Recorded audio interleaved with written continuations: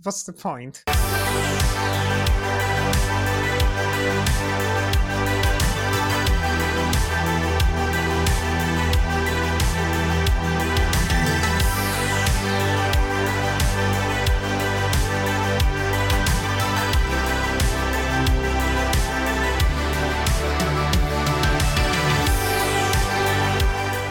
Put on your fedora and listen to the Uncut Gems podcast, a weekly show where we talk about movies nobody else wants to talk about. This is episode number 62. My name's Jakob. And my name's Nick. And today, again, we're joined by our good old buddy Randy. Randy Burrows is in the house. How are you doing? Good, I'm doing great. This is awesome. How are you guys? Surviving. You ready for some De Palma? Yep, and noir chats. Yeah, so, you probably know, like, De Palma continues. 4 decades of De Palma is closing today. Because we're not going to go into the 2010s. Yeah. I don't know, one day. Anyway, so De Palma continues and closes today. We're talking about the Black Dahlia. And so just a quick reminder, we talked about Snake Eyes, we talked about The Phantom of the Paradise, and we talked about Dress to Kill.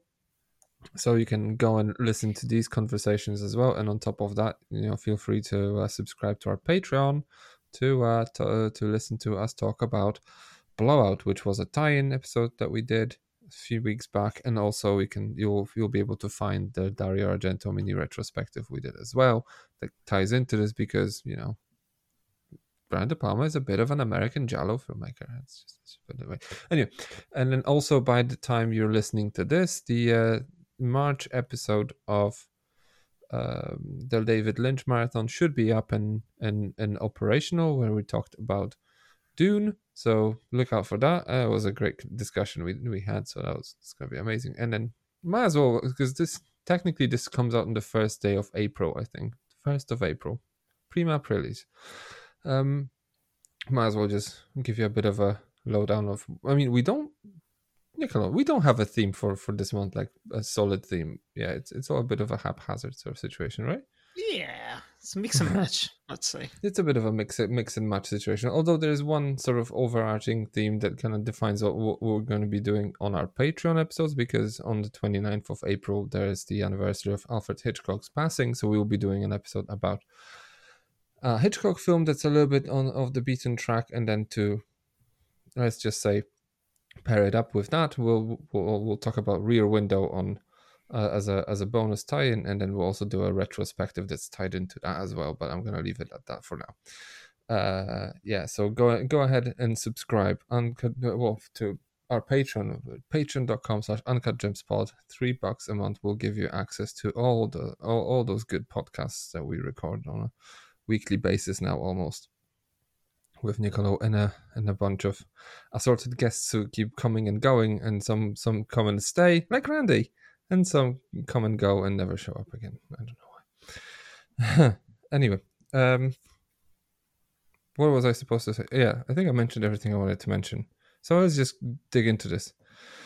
Let's just, stop procrastinating, stop, dilly-dallying about this, and then let's just dig into the meat and potatoes of today's conversation, which is Brian De Palma's 2006 film titled The Black Dahlia.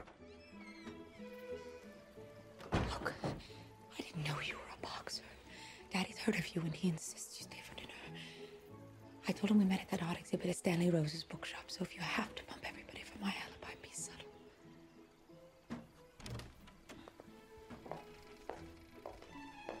Who's this? Balto. The paper is the LA Times for August 1st, 1926. Balto was bringing in the paper when Daddy found out he made his first million.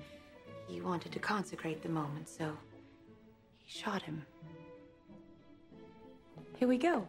Directed by Brian De Palma, The Black Dahlia stars Josh Hartnett, Aaron Eckhart, Scarlett Johansson, Hilary Swank, and a few other people in a period noir about two... Is it a neo-noir? I think, okay, well, I'm going to leave it up for now. Just, I was thinking about this. Just, is it a neo-noir? Is it a noir? I don't know. Anyway, so it's a new noir film-ish about two detectives, Bucky Blyhart that's Hartnett, and Lee Blanchard, that's Eckhart, who are paired together to do a charity boxing match and eventually begin working together as well. So Lee introduces Bucky to his girlfriend Kay, that's Johansson, whose past is rather murky in its own right, and one day the two detectives, while doing a stakeout, become entangled in a high-profile murder case as a dismembered body of a woman is found. And as they follow down the rabbit hole, the two detectives embark on a perilous journey into the criminal underbelly of Hollywood. I'm just going to leave it at that. So, the film itself was written by Josh Friedman, who before this did War of the Worlds for Spielberg, and also has story credits on Andrew Davis' Chain Reaction, and recently on Terminator Dark Fate. He also wrote Avatar 2, which is a film that, I don't know, maybe we'll see in this side of this decade. I don't know. Anyway, the story isn't original as it is adapted from a 1987 book by James Ellroy. And also, I think it's the first part of the so-called LA Quartet, which also includes The Big Nowhere, LA Confidential, and White Jazz. So yeah, LA Confidential probably you may be familiar with. Anyway, so the idea to adapt this book goes back to the 1980s, but only after LA Confidential made landing, the conversations became serious, and at some point David Fincher was attached thanks to the clout he got after Seven, but eventually dropped out to make Zodiac. Interestingly, I think he co-authored a graphic novel based on some version of the script or the book itself, or I don't know, storyboards. I might as well get into it at some point if some people have some info. I don't know. Josh Friedman was hired to write the script, and at one point the film was supposed to include a cameo appearance from Guy Pearce and Russell Crowe. If you know your LA Confidential, these are the two main characters in the film. But this idea was eventually abandoned. So Michael Douglas, Johnny Depp, Gabriel Byrne, and Billy Crudup were in the running for the role that went to Aaron Eckhart, and then Paul Walker, Stephen Dorff, and Chris O'Donnell were shortlisted for Bucky's role that went to Josh Hartnett. And eventually, while Fincher was still involved, Hartnett and Mark Wahlberg were involved, but Wahlberg left to make the Italian job, and Fincher eventually left because the producer did not like the idea of him making a 3-hour black and white film and actually pushing to make this a 5-hour miniseries instead. So he left. So Brian De Palma was brought on board, and so he was essentially just brought, I think, from Europe to do this. So because he made his move away from Hollywood after Mission to Mars, which is something I think we talked about, and this was over a year ago, but I think we talked about a little bit on the first episode of the show. So if you want, you can dive deep into the dumpster of Uncle Jim's podcast and fish out the first episode, which just, I don't know, I dread listening. Anyway, so he made the critically panned femme fatale in between the two films, and he was brought on board, turned in over a 3-hour long cut of the film to which the producer said absolutely no, and they had him remove almost an hour and a half of footage. But before that, he showed the cut to James Ellroy, who wrote a massively praising essay about how he loved the film, and then when he saw the film, he was just like, I don't know what happened. Anyway, so the film bombed at the box office, because it was accompanied by bad reviews. Critics thought the filmmakers captured the kind of atmosphere and tone of the 40s noir, if you read into their reviews, but had lots to say about performances not being up to snuff. Some called the movie a flattened goose that is overrich and unsatisfying. And then, though the movie was nominated for 1 Oscar for cinematography by Vilmos Zsigmond, I think that's his name is, and then he has been a frequent collaborator with De Palma as well. So now the Black Dahlia is kind of, as a result, has disappeared from the zeitgeist together with De Palma, who also departed Hollywood forever after that. Which brings us to here and now. So what do we think about the Black Dahlia? So where do you stand on this? How about we start with our good buddy Randy? The tradition dictates. Randy begins our deliberations. What do you think about the Black Dahlia? This was my first watch of the Black Dahlia. It's one that I had not seen before. And over the course of the last week, I watched it a couple times. In our chats about De Palma, it's sort of come up this idea that De Palma has directed two types of films, ones that are very personal, that he sort of developed from scratch, from his own ideas and maybe even his own life. And then he walks into a production that's already in progress. Maybe he walks in late or he walks in early, but he walks into something where the wheels are already turning. and it's often been a genre piece for him. And that's what this is. This is certainly the latter. This is much less personal to De Palma, but he sort of swoops in with, a lot of background that connects well and should work well with this piece, with sort of a film noir. But this is a very personal piece for Elroy. So going back through Friedman and back to the source material, this exudes Elroy's life and interests, and that's the personal piece that I get out of this. So there was the quartet of books. You mentioned the other one that was made into that lovely French film in 1997, La Confidentielle. Thank you. Waited all week for that. I thought you just made it into this film, the French film Les Dents de la Mer, known also as Jaws. So yeah, so LA Confidential, but LA Confidential was the third book from what I understand in the quartet, but I believe it was the first film made, and when it became a hit, I think then Elroy's works were explored a bit further, and that's when Friedman was hired. I think he was hired in '97, actually, so right around the time that LA Confidential was released and having some success with the end of year box office and awards hype that season. So Friedman jumped in, and it took, a good old time to get this ready. But this has all kinds of elements from Elroy's life. And what I found most interestingly was Elroy, he when he grew up and he was 10 years old, his mom was killed, and it was an unsolved case. So she was murdered in a date rape scenario, and when he was around 11 or 12, so shortly after that, he began falling into reading crime novels and watching LA police shows. So he really started eating up that type of environment, and that sort of shows up in his work. And I think in some ways, some of the characters in here represent Elroy himself. And I think that his mom is represented by the Black Dahlia case, which was a real case. So it's interesting how this was a real case, but it's a completely fictional story. So we'll get into it. In terms of my initial reaction and initial response, I find this entirely too dense. In a way, I feel I need a master's to follow this, or I need some sort of memory enhancement therapy, because this is dense. And I would actually love to see the 3+ hour version, in a way, because I think we're missing a lot in here that would make it better. But we'll get into these things. I'm curious to see what you guys think. So, wow. This is going to be a conversation, is it not? Nick, tell us all. What do you think about the Black Dahlia? Boring. Black Dahlia is boring. I don't know what happened here, because I watched this movie 2 years ago for the first time. I gave it like 3.5 out of 5. I enjoyed it. I was into it. I was like, this is a good film. I don't know why people don't like it.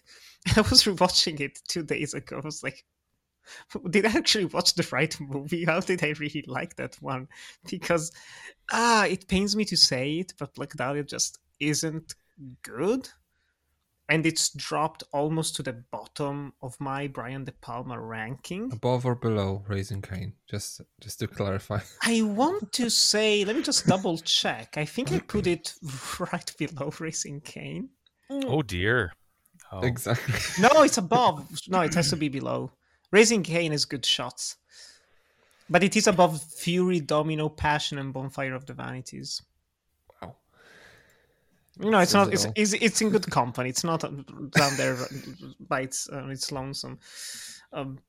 Black Dahlia. I was familiar with the case very much because I had a strong true crime era of obsession when I was younger.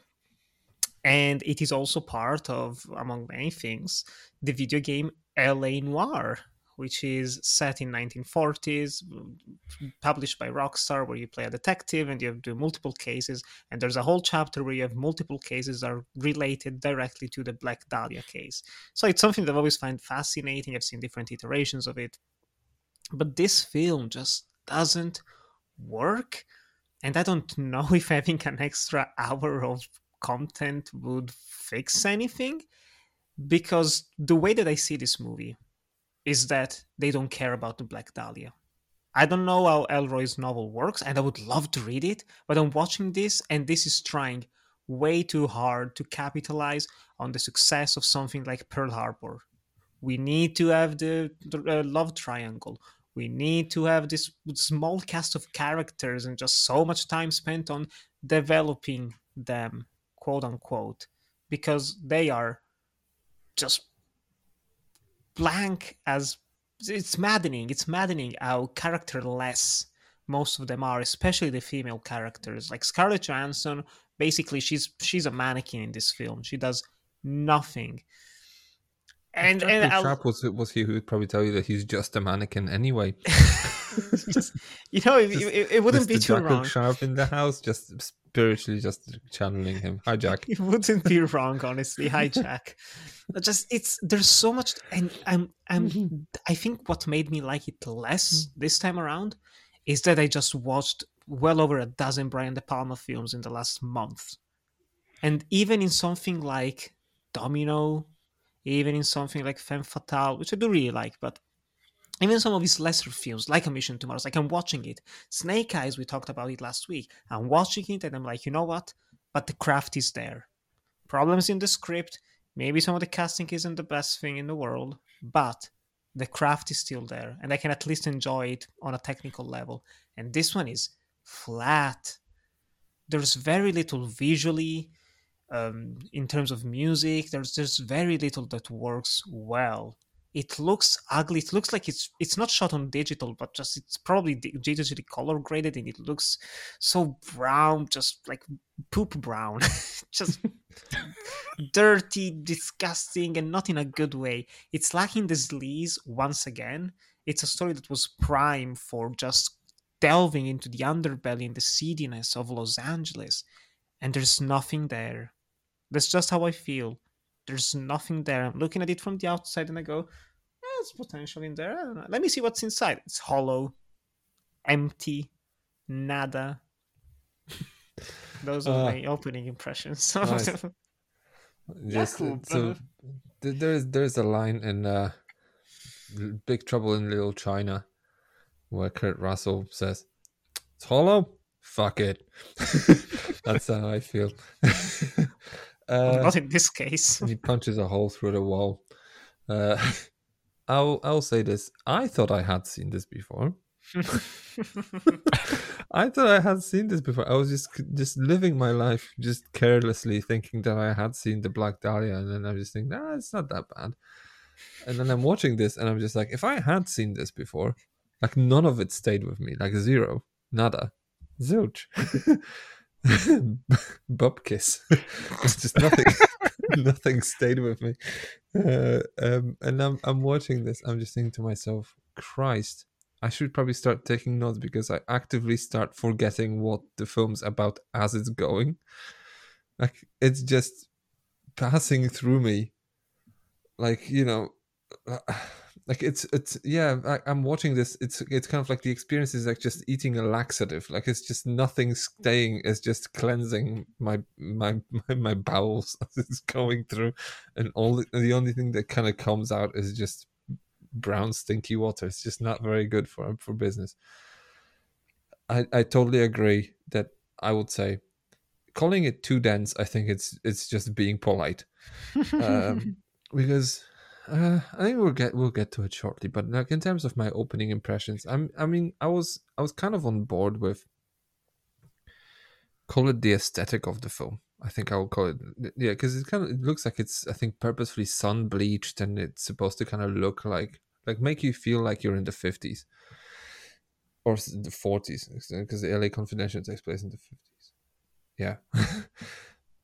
And I like the idea of setting a completely fictitious story in some kind of a historical reality, like anchoring it just about, like LA Confidential is just about anchored by the fact that there's this guy called Mickey Cohen ruling the roost in LA at the time, so you can kind of sort of position the story in the history of the period, in the region as well. And this is kind of sort of like anchored by the sort of the famously unsolved mystery of the Black Dahlia, right? Because I don't think this has been a famously cold case, right?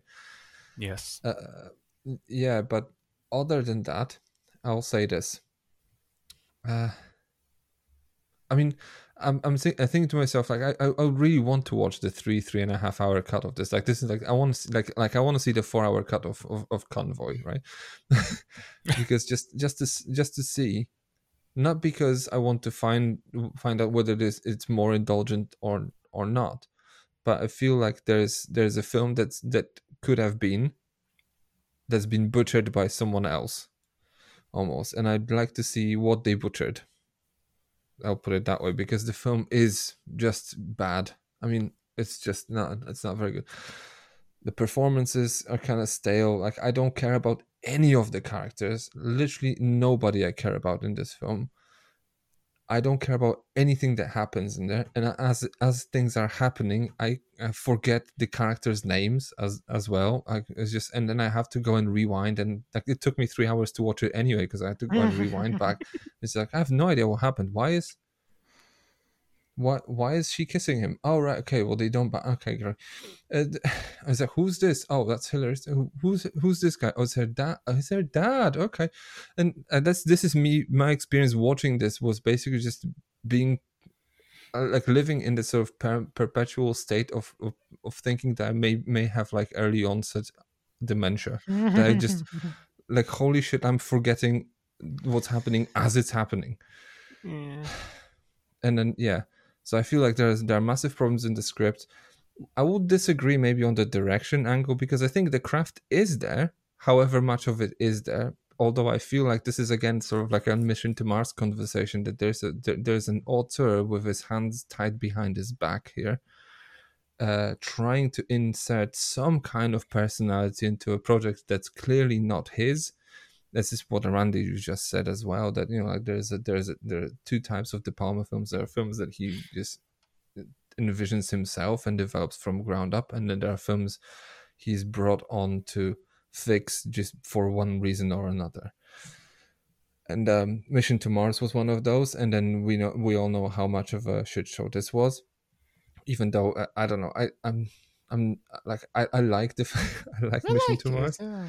It's fun. But yeah, this thing, I don't think I can find enough in here to give this a positive review. So this will on par. I mean, on balance, it will lean towards the negative. I'll put it that way, and that's not good, because Brian De Palma is my boy, and I don't like to watch his failures. So yeah. So what went wrong? What's going on in here? There's a lot of things. Just let's take this one by one. just honestly, for Let's me, unpack this. primarily just the script. The script is the key problem to me. Because other things, you can say, like, I don't know, Hilary Swank, she's not good in this film. She's a horrible accent. Fair enough. But if you're lost in the narrative itself, she cannot ruin an entire movie. And same for like some of the sequences that are a bit too dull, whatever. The script is the problem. It's so uneven. It's so uneven. And what's more frustrating is that there are moments of greatness sprinkled throughout. Unsurprisingly, those moments are when the Black Dahlia is about the Black Dahlia, and not when it's about Bucky and Kay and Kay. Lee. My favorite character, my favorite trios in Star trois. Wars. Just so it's again, I like the actors. I do think Josh Hartnett is underrated. I quite like Hartnett, honestly. Even in this film, I think he does a good enough job. But they're so forgettable. I think you hit it when you said you keep forgetting the names. That's how I was feeling. I was like, I don't know who they're talking about. And that's the most shocking thing, because De Palma is a very visual director, and I've always Mm-hmm. defended him for working when he just removes dialogue, removes, like, it focuses just on the visuals. And there are so many moments in here where I think, man, there's so much talking and I cannot focus on anything. We'll get to the ending, but just there's a moment in the ending where there's a big reveal where someone goes on a long tirade, where I didn't realize what she was saying. And I had a 20-minute conversation with my family because we watched it together. I had it earlier, and they were like, "Oh, and this happened, and this." I was like, "Wait, when?" I was like, "No, she says it." I was like, "How did I not realize that is what she said? How does this work?" Yeah, I agree with all of that. Like, this is, it's, there's so much compacted into this, and like you say, so, and I made some notes the second time I went through it. You There went are through it mentions. multiple times, right? How many Yeah, times did you yeah, watch this, you poor Trooper. soul? like two and a half.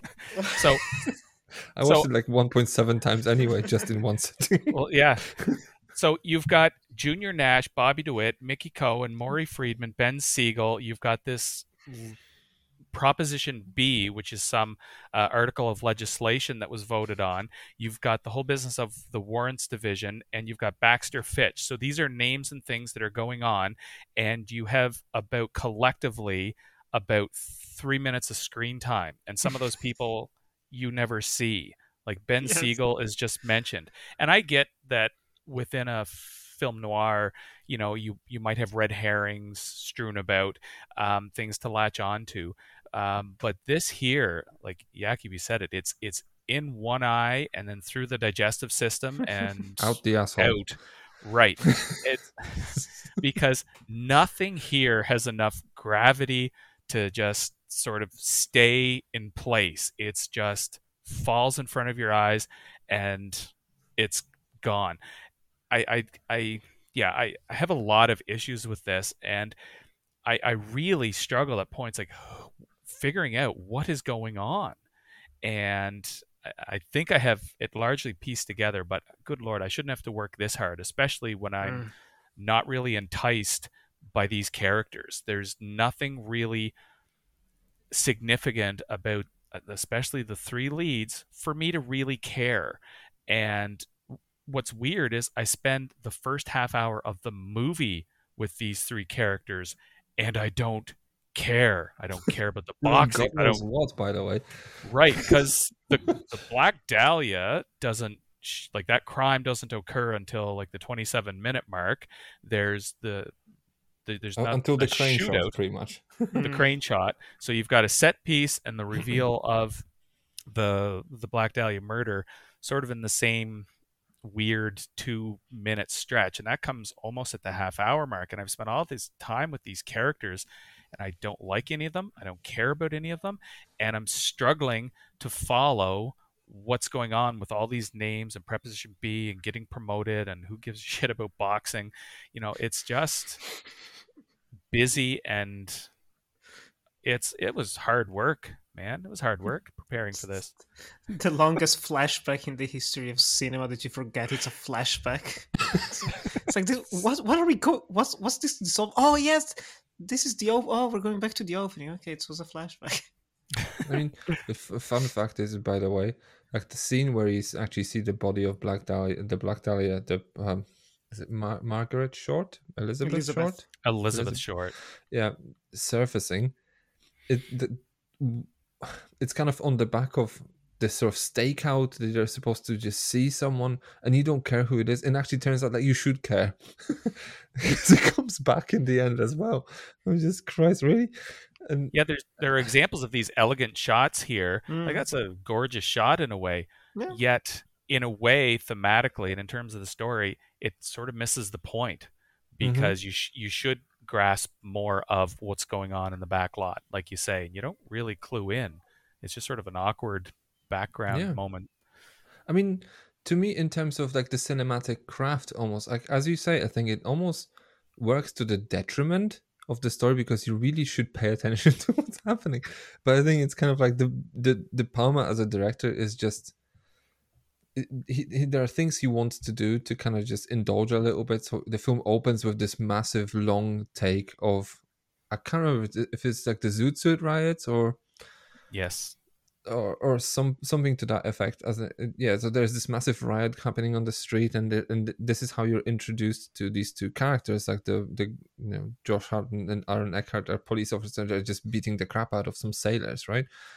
And the scene in isolation, again, it's like I feel like I'm talking about Snake Eyes again. The scene in isolation is interesting. Yes. It's completely detached from everything. And then I'm just wondering, it's like, why am I not caring about any of this? And I think we had this conversation yesterday as we were recording a few bonus episodes for our Patreon, patreon.com/UncleJamesPod. $3 a month is the place, whatever.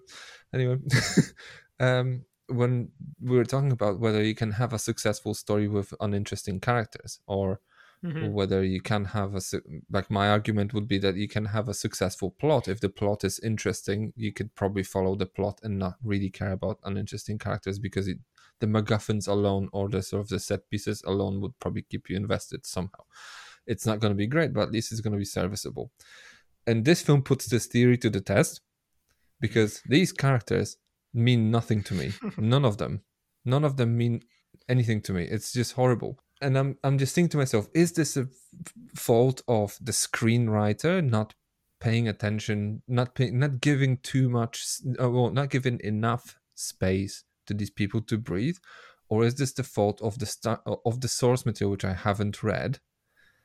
And then at this point, I would want to read it. And this is where this episode of Uncut Gems podcasts becomes an episode of Death by Adaptation, kind of sort of by accident, because it kind of feels like this film belongs in a Death by Adaptation sort of roster, because I would really want to compare the two. And then I'm just thinking to myself, I'm not a fast reader that way, so it's like I wouldn't be able to do this in like a span of a few hours. I remember there's another podcast that I listened to 3 years ago by Patrick H. Willems, who's very famous on YouTube and kind of Letterboxd as well. And he did a whole marathon of Josh Hartnett's career, entire filmography. And he did actually read. It wasn't very long, was it? No, it was like almost over a year. Like one episode a week. That's a good year of episodes, you know. And he did read the Black Dahlia beforehand, before the episode. And I don't remember the details, but I remember they said like it's a completely different thing.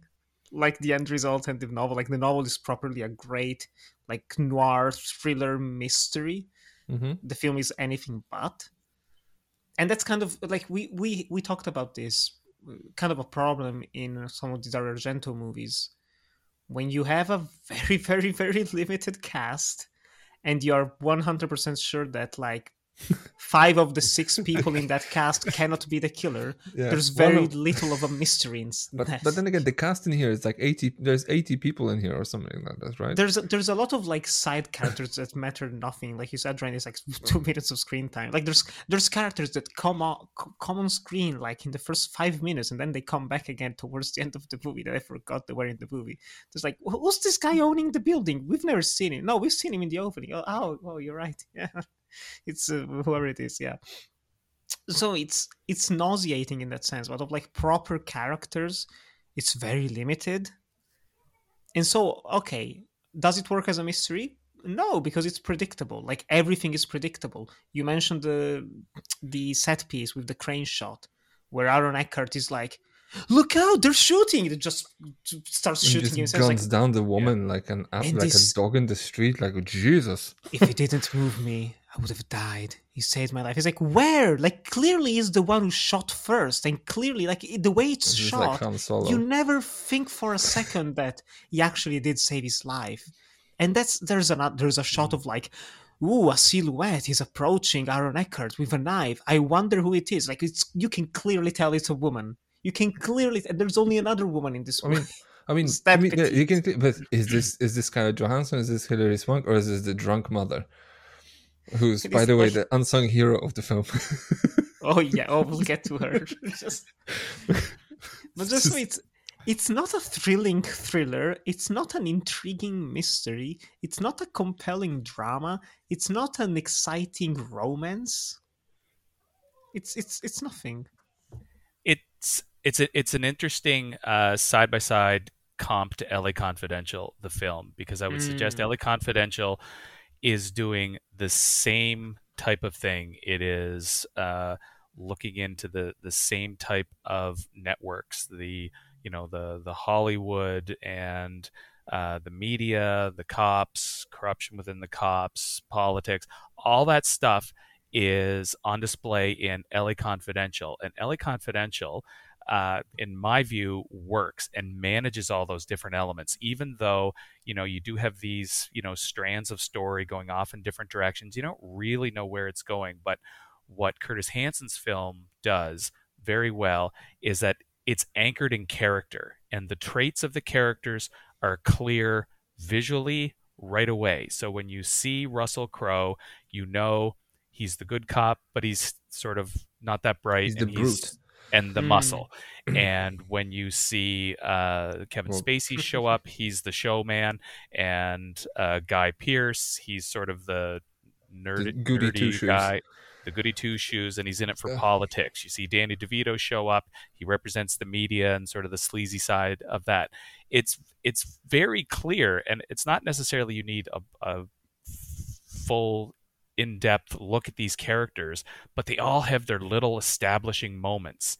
And when the story progresses and you follow a character one direction for a while, another character for a while, it's coherent because you've seen enough of these pieces and moving parts and dynamics and relationships that it comes together, and you care enough about the characters. You're surprised by certain things, and the mystery when it comes together, predictable you might say, but it makes sense. It's coherent and you care. And like I would say, Elroy's novel, it's sort of the same world. It's doing the same types of things, but it's just not laid out in that opening 30 minutes. What should be setting this stuff up is a complete bust, because it's presenting me a bunch of boxing that may look decent, but I don't care. And you've got this relationship between cops that I don't care. And frankly, I consider Hartnett and Eckhart, I find these fairly blank performances, each of them. So it just fails in what it needs to do. Like I think the opening 15 minutes here are pivotal if it's going to be this type of film where it's going to take you down different plot directions, and there's going to be mysteries and red herrings, and it doesn't set that up in any meaningful way.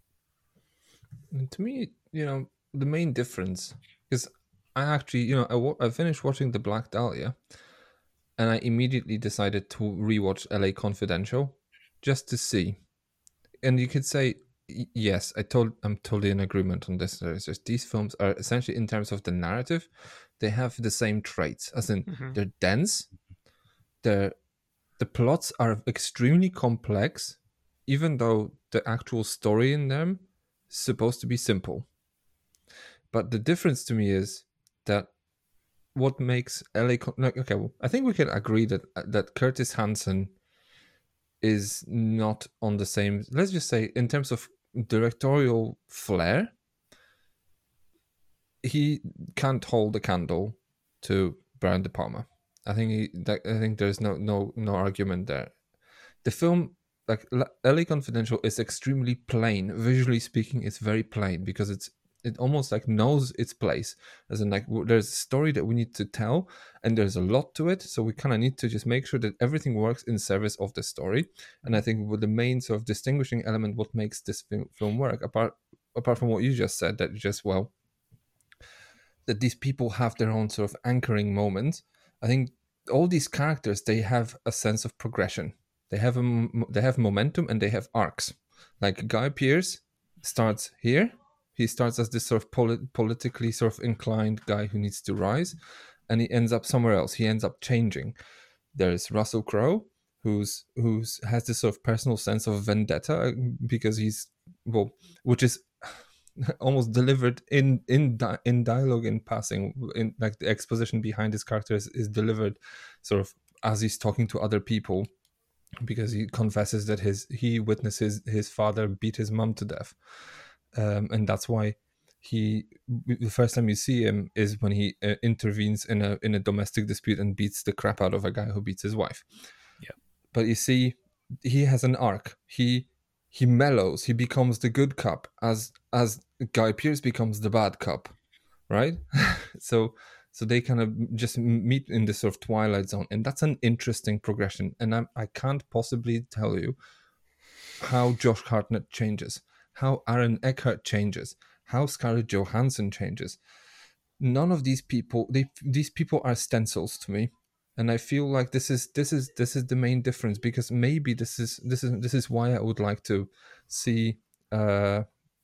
Maybe this is why I would like to see these people. I don't know. I don't know. I would like to read the book to see how these characters are given some room to breathe, because for as depicted on the screen, they don't have depth. They're just clearly two-dimensional, and I don't really. This is probably one of the main reasons why the film doesn't work for me, like, at all. So yeah, I'll put it that way.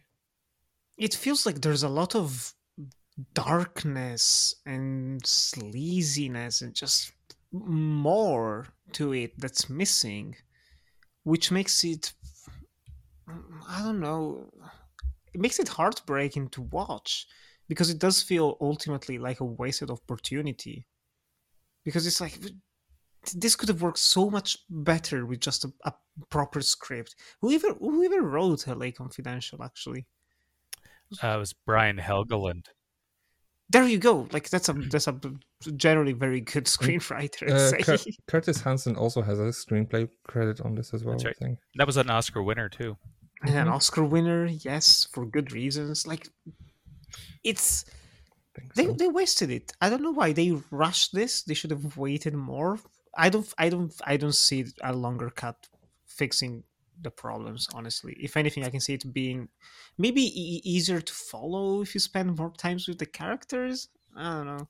Maybe if you refocus around something else to give these people some kind of progression, like focus around the romance, focus around some kind of drama around, like create a drama between these people, like something, because these people are just existing in this, like, and I don't quite understand what kind of relationship they're in. Like when Josh Hartnett's just, making an absolute pigsty out of a kitchen table because they decide to bang in there. I don't understand why, what the ramifications of this will be. I don't care whether, like, are they going to be found out? Is this going to, like, drive a thorn between these two people? No, I don't care, because I've never been introduced to any sort of relationship between these people.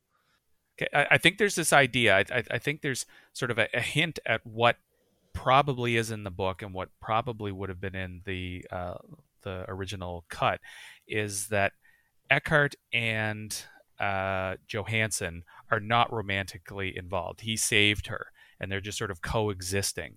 And the romance is always ever supposed to be between Hartnett and Johansson. And so there is supposed to be a bit of a progression there, but you just get a little bit of a sense of that, or a dropped line later on. But it's way too late to care. Like I feel like I need to see that. I need some context to that, because it just sort of dropped on me. And yeah, who cares? Maybe the fact that maybe this is just how Elroy writes, because I haven't. Okay, well, this is me speaking from the position of a complete ignoramus, because I haven't read a single book of his. But that's basically just based on comparisons between LA Confidential, the film, and the script, and the Black Dahlia, the film. You can see certain similarities in terms of the narrative and how the narratives are built. He loves these plots that are just, there's so much going on. Like in here, you have the Black Dahlia murder.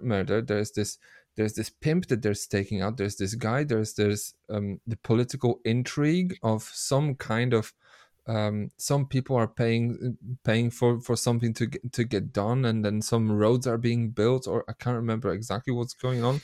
And then there's this underbelly sort of pornographic industry that some people are responsible for. And there's this guy who owns quite a lot of Hollywood because he was there when it was built, and now he's like the Donald Trump of of LA because he just owns the buildings that everyone works in, and then he's supposed to be some kind of a business magnate that he like. It feels like the film wants to be Chinatown.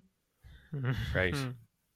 Yeah. And then, but again, like we watch Chinatown, and the driving force in Chinatown is the fact that you have no idea what's happening because you're in Jack Nicholson's shoes, and as he's finding out what's happening and how he's digging into the rabbit holes, and then you never have this sort of omniscient, sort of bird's eye, God's eye view over these things.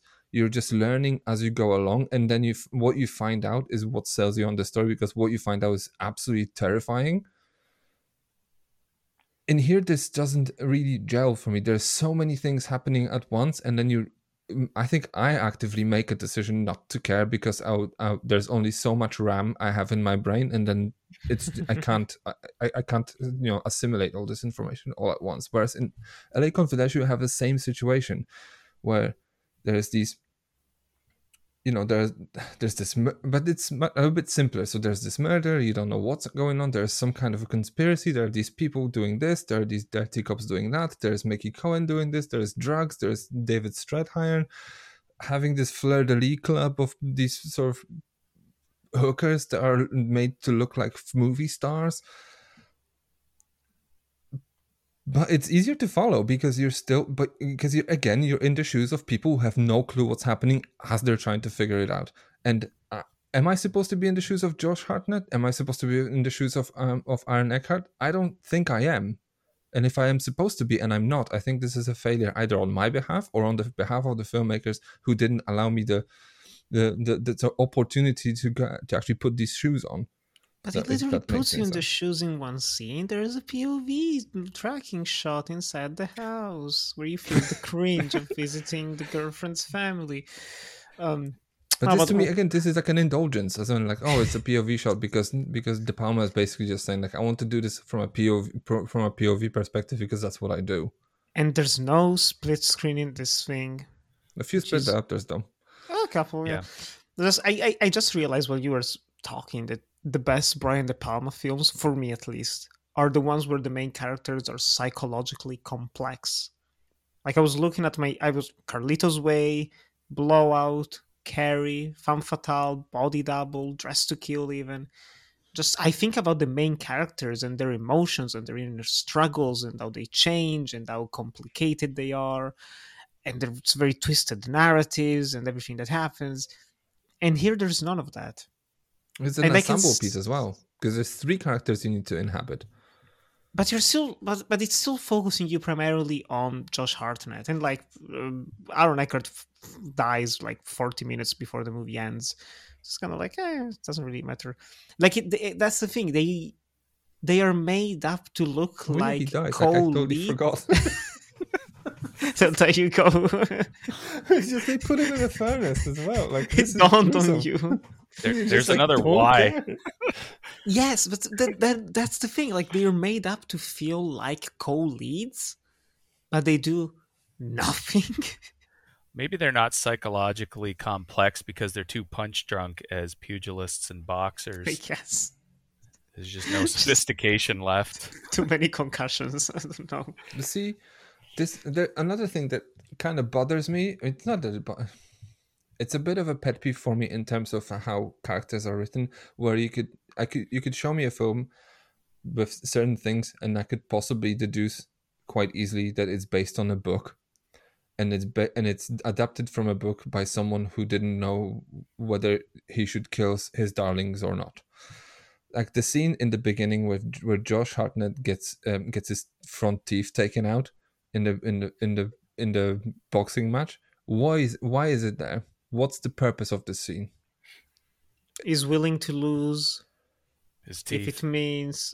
I mean, he loses his teeth by accident because he gets punched in the face. I mean, he allows himself to be punched in the face, but loses his mouth guard, and he gets punched again, and his front teeth just fly into the... Which is a nice shot, to be honest. Like the teeth falling on the scorecard, whatever it's called on the It's kind table. of like a Raging Bull moment because everything's kind of like this high speed sort of camera work. That's its a purpose nice one. is, I think, to show a little bit of his willingness to throw a fight, and then you learn that he's a little bit more straight-laced than Lee is, because he's willing to go farther as a dirty cop. Um, but again, I don't care. It's not presented in a way that I feel I should care. I think that's what it's about, but who cares? N- I I've not read the novel, but I wouldn't be surprised if there's one element that can make his character I keep saying Josh Hutcherson. Why? Josh Why? Hartnett. Josh Hartnett. Josh Hartnett's character more interesting, and it's something that they very briefly touch upon, which is German. Like his Mm-hmm. father is German, and we are in literal post World War II Los Angeles, and you have Mm-hmm. a German. And his father fought in World War One for the He Germans. fought in World War, and is in the police force, and it's like there's no ramifications for that detail.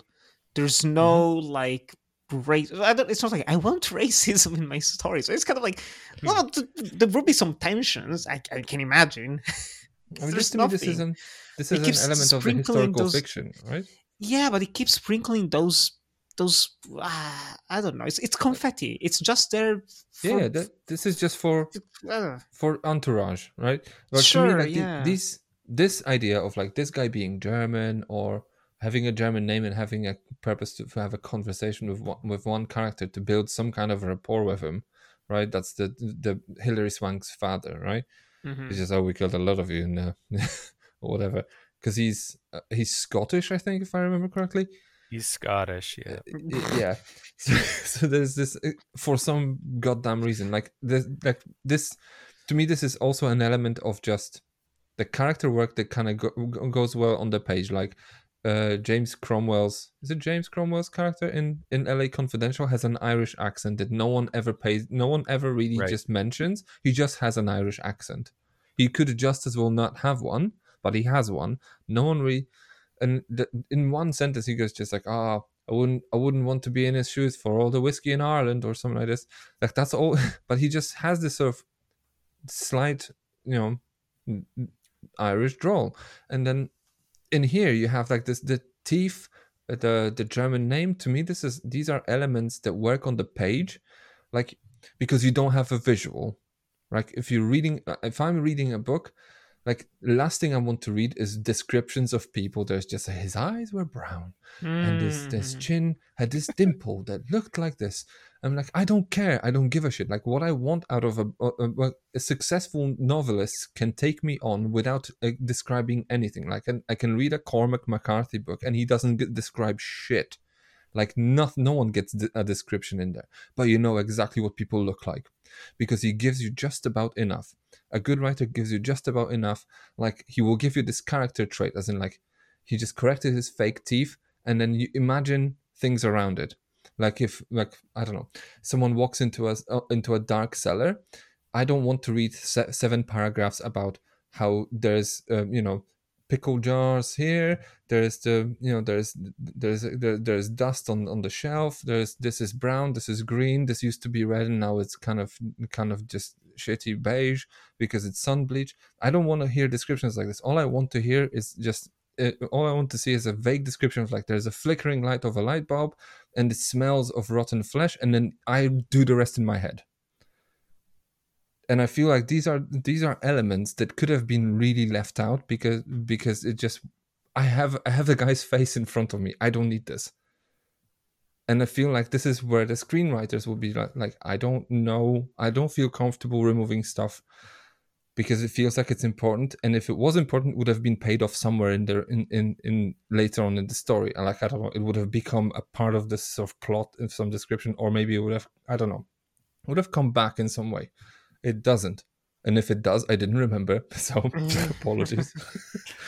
But yeah, so it feels like the film is just filled with this extraneous superfluous detail that could have just been left out and just make, I don't know, this film needs to be leaned out. It needs to be just, I don't, needs a proper butcher to kind of remove all the sort of fat and then leave me with a nice fillet. It's like I think because I was looking at Josh Friedman's career, the screenwriter, and he isn't Avatar 2 maybe. But isn't really a screenwriter per se, because he's written, like, in terms of scripts, he has written Avatar 2, um, War of the Worlds, and Black Dahlia, and that's it. It's a lot of TV sci-fi, isn't he? A lot of TV Mhm. sci-fi that he has developed the story for. So I can see him being fairly good at kind of like, Yeah. plot beats, go from A to B to C to lead to Z. Fine. A showrunner A type of guy. showrunner, yes, but Yeah. when it comes to actually just sitting down and writing, he did the same thing for Chain Reaction. He only wrote the story for it, and didn't read the screenplay. So it's, yeah, I think it's just not. I don't want to say it's not that good. It sounds very rough, but just I think he's more skilled in planning something rather than actually sitting down and writing the dialogue and the characters and the actions. Because even then, like we spent the whole month talking about De Palma, and even in some of his weaker films, you still have memorable set pieces.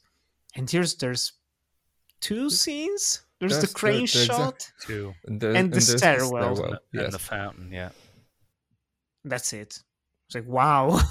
I think Friedman here feels that he owes a great debt to the novel, to the material. Like it definitely Hmm. feels that way. Yeah. River that Bows. could be a big part of it, and it took him forever to write. But it just seems like he's pulling these elements out of the book. It's almost as if Elroy is using Friedman as a puppet to sort of nuance this the way that he wants. Yeah, I agree with what you guys say. It's not working, and it's superfluous. A lot of this uh, detail. Like, so here's a follow-up question: how does Brian De Palma fit into this equation as a filmmaker, as a director, as a voice, right? Because it clearly looks like everyone was trying to jerk off James Ellroy, for pardon my French, right? Because it honestly feels like everyone he's like this sort of sacred cow. This just needs to be, paid heed to. It's just like, look, I hope James loves this. Like, who gives a shit? Like, if this was Stanley Kubrick adapting this, you'd this would look nothing like the novel, and it would probably be great, right? So, and then probably the guy would hate it because it's just like, oh, you butchered my novel. That's great because your novel is a good novel, but if you adapt it into a film just as it is, it will be shit like this. So, so yeah. So how does how does Brian De Palma fit into this? Because as we've established, he wasn't an originator of this idea. This wasn't something that kind of came to borrow a frame for to borrow a phrase from our good buddy Jack. It came from his loins. Um, uh, so how? Yeah, where is this place in here? And then how much responsibility can you actually place on his shoulders? And then what? Yeah, does his I don't know, involvement redeem any of the problems of the story, or does it exacerbate these problems, or do you not care? Where to begin with that? I, De Palma's on the record as really liking this book. I think that he also likes film noir. Just from his childhood. So I think there's a fit there on the surface.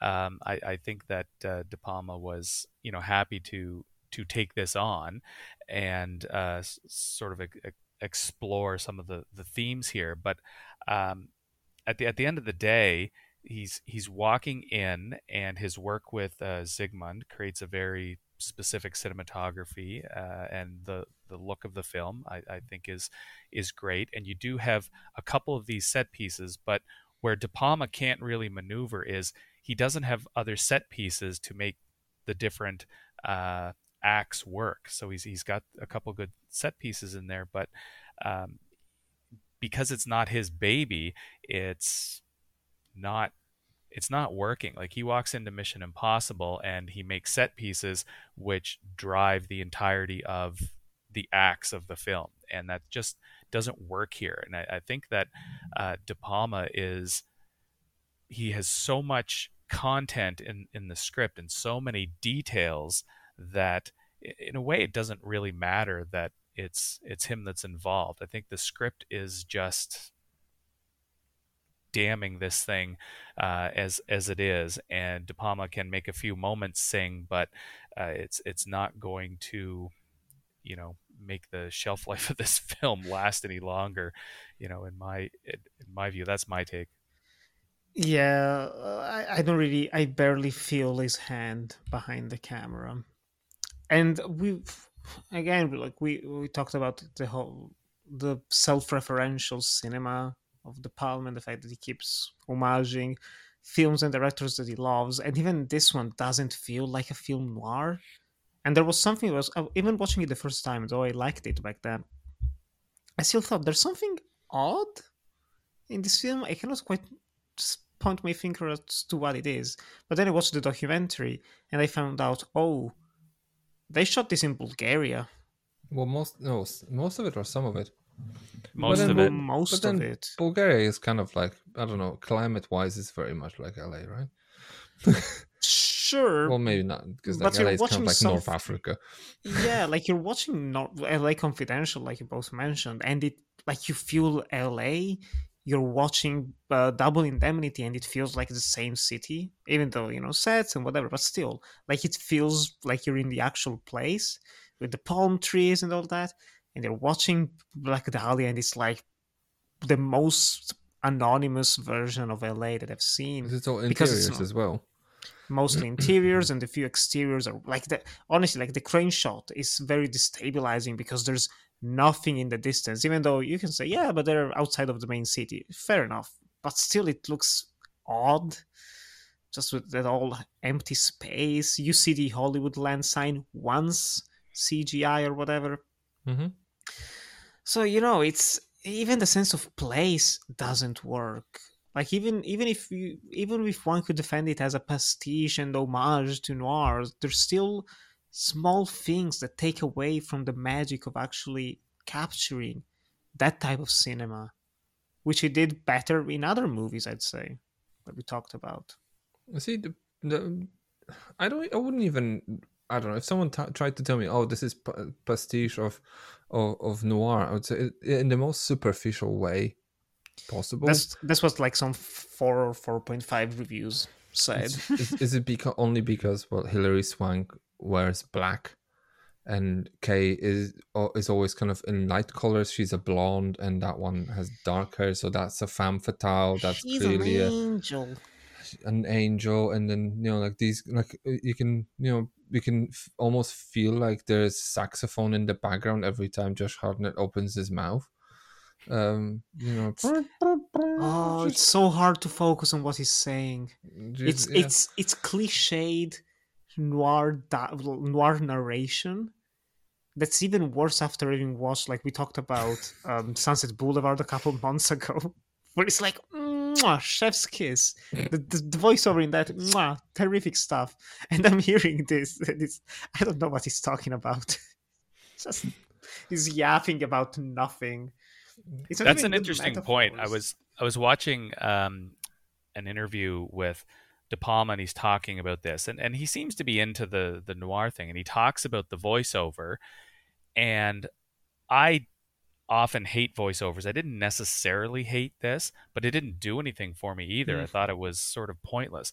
But De Palma said that what he liked was the language, which sort of comes from Elroy's novel, because it has flavor and has a certain snappy punch of 1940s dialogue. So, and I guess that's why I didn't mind it too much. But at the same point, like it's the film noir device is certainly one of them is the voiceovers, but what's it doing? It's not necessarily filling in exposition that I need in a way that's meaningful. It might be dropping names that I don't know or don't care about, but it's just one more element that, yeah, like you said, Jakob, it's sort of like everyone seems to want to please Elroy with this, but it's not working. And yeah. Yeah, It's just I'm thinking about the question that I posed myself as well. I'm just thinking to myself that a film like this, especially having rewatched LA Confidential, and it's a 2.5 hour film that goes like this, it's a breeze.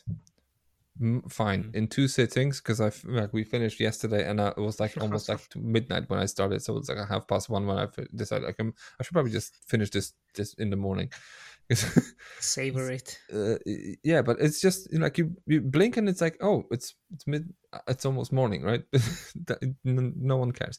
I feel like a film that's this dense, that this reliant on. Okay, well, this might okay. It needs a filmmaker, or needs the filmmaker to be able to kill his darlings and say, okay, I need to work in service of the story because the story is clearly complex and needs quite a lot of attention. So I don't really want to draw attention to myself too much. And I feel like Curtis Hanson does it very well because the film doesn't like. Like, name me a moment from the film. It does not have a moment. Like, there's a climactic shootout where it's just like, oh yeah, there's a shootout in there. Like, do you remember anything about it? No. Nothing really registers in this. What registers is that you just enjoy the story as it's going along. You enjoy being on this journey to find out what the hell's happening and how crooked all these people are. In here, you kind of really want the same thing. Like, I want Ron Howard to make this film. Like, someone no. who, like, I want a jobber. Like, I don't know, someone who would not really just make this like, oh, this is a good excuse for me to redo my Odessa Steps sequence and then do it in a stairwell, pretty much, right? I can feel like, yeah, there's maybe this is part of the issue. Like, fair enough, the script has its own issues. I think I'm putting to one side, but I feel like De Palma's not helping with just drawing attention to, okay, well, are his split diopters utilitarian? Some of them are, but some of them I just feel like you could have done this in a number of a different number of ways, but you're kind of drawing my focus away from what's happening from the plot I'm trying to follow, because I'm just like, oh, it's a split diopter because it's a De Palma film. Like, just, I wonder what he's trying to do with the split diopter thing. It's just it's just why. And yeah, so I feel like as a film noir, it almost feels like it needs to focus on being one, not being a film noir a la De Palma, right?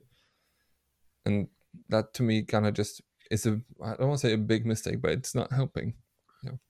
Yeah, but even then, it doesn't do enough to make it interesting, which is what makes the whole movie worse. Is that he says even in the documentaries, like, oh, I always try to take scenes that anyone else would shoot with like a shot reverse shot, and I try to make it visually interesting.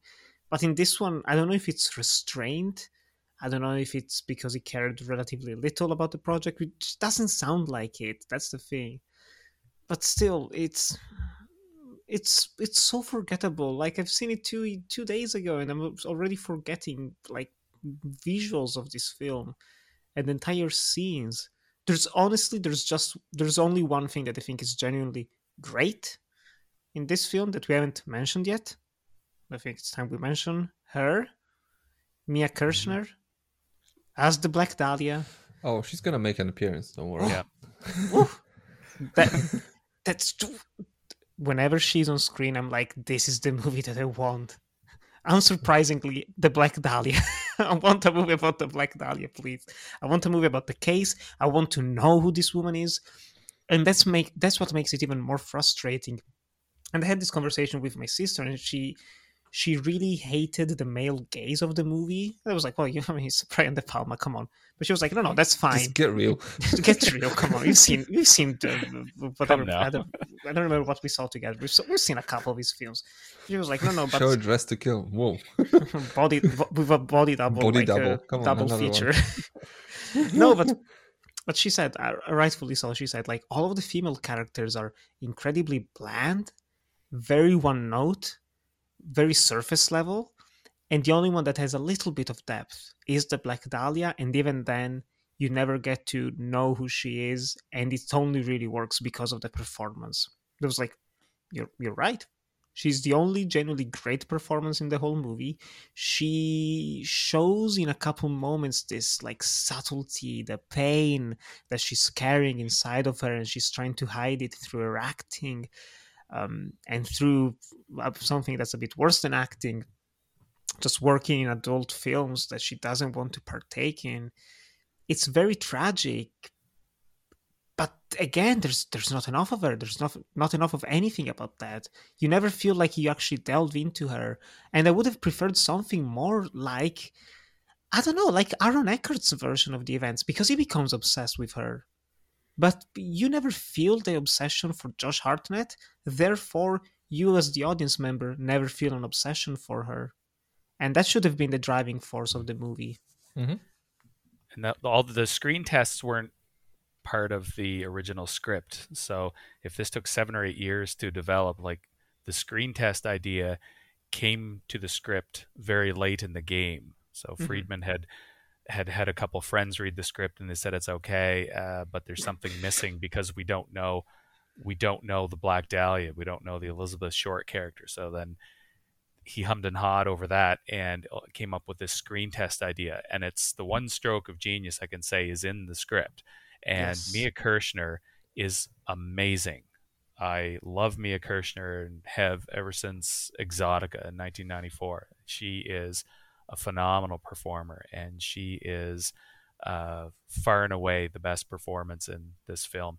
And Brian De Palma off screen, who's feeding her lines and talking to her, is probably the second best performance in the Yes. whole film. So, Agreed. Give me Yeah. 90 minutes of that. All the screen tests. I'm happy. I'm a happy boy.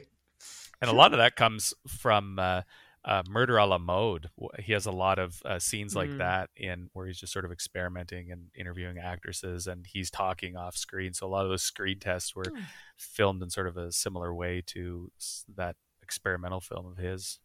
There you go. Let's see. I don't know. Maybe there's a missing ingredient. Like, so why would okay? What's the reason to bring Brian De Palma onto a film like this? Why do you hire, like, if you're a producer on this film and David Fincher just walked off the project because you didn't allow him to make it a 5-hour miniseries, and then when he said fine, I'm not going to make a 5-hour miniseries, I'm going to make a 3-hour black and white film, and then he said no, go away, and he went to make Zodiac instead, right? Why do you hire Brian De Palma? Just because he's free and it's cheap, or Yes. or is there a reason to hire him? Do you want your film to have a specific voice? I mean, as a producer, if I were to put my producer's hat on, which I do not have really, I do not have a hat. I would say I would probably, if I wanted Brian De Palma, I would hire him to actually bring something to the table, not just to make sure that shit's done on time, right? I mean, they probably saw Untouchables and they were like, he's done those eras of movies once. Well, The Untouchables, Scarface, Carlitos Way as well. So you could see that the gangster sort of noir films are kind of his bag as well. But to me, at least, like when I think about Scarface, which is again a remake of a classic noir film, again, right? What sets this? Okay, even if you consider, Scarface in the 1930s was quite violent for its time as well. But what sells you on the film, or what sells you on the Untouchables, is the fact that these are noir films filtered through a very modern lens, and kind of like what he does to Hitchcock films, imbued with what the original authors of the time dealing with this genre wouldn't be able to do, which to me boils down to violence, nudity, gratuitous imagery, which is something that's been a staple in he was a shtick, right? Yep. Like we talked about Dress to Kill, we talked about Blowout, we talk about there's nudity and there's violence in his films that's just off the charts very often, and in here it's nowhere to be seen. It's either off screen or very sort of toned down. And when, again, coming back to LA Confidential, one of the things that sells you on LA Confidential being interesting in 1997 is the fact that it's a noir film, but it's a noir film filtered through a modern lens, and it's extremely violent. Like, it is extremely violent. It's gross, it's gruesome, and this is what like Fritz Lang would have never gotten away with this, making like The Big Heat like this, or Nicholas Ray wouldn't have made In the Lonely Place, with people just getting their arm chopped off, or although in here there are these moments, like there's this dildo sequence, like it just, but it almost feels like I would want to be able to see a film that's kind of like filmed in an aesthetic of something that could have been made in the 40s, but made to look like 7 or like 8 millimeters, where it's just gross. There's just things that you would have never gotten away with in 1949. And you just have an opportunity to do this because someone's applying this aesthetic onto something modern, and then feeds you this type of story that would probably be closer to what reality of these sort of noir stories, like what the Black Dahlia murder was like as well. Because in the 40s they wouldn't have showed you that like a dismembered body like this. It would have been I don't know, off screen. It would have been described to you. I Just remember the flat. I want the goods, flat. and I don't get the goods. Yeah, you get that weird jump scare at the end, which is and all that's by choice. Like De Palma's, he's staying away from that staple of his, and I'm not 100% sure what the idea is. Maybe I think in part it's that this real life crime was so gruesome that I'm just going to save the clear view of how gruesome it was to that brief flash at the end, because that's sort of the psychological thing, like Carrie reaching her hand out of the grave to get Josh Hartnett. Yeah, but he's saving it till the end, and he's avoiding showing it. So it's a very odd reveal, like we were saying earlier, where we first see the body of Elizabeth Short discovered way off in the distance. You almost can't necessarily in the periphery of the frame. You see her face. This is great, by the way. This is very, well, what's the word? Evocative, right? Yeah. Very suggestive. But there are other moments, like when these people punch other people or shoot them. I don't want the 40s violence in here. This is a film from 2006 with Brian De Palma's in there. The guy who would not shy away from showing you scenes where people get hacked to pieces with a chainsaw in 1983, or drilled through the floor with a massive cordful drill. In a very suggestive sequence, or just show Andrew Dickinson getting a razor blade to the face, right, in close up.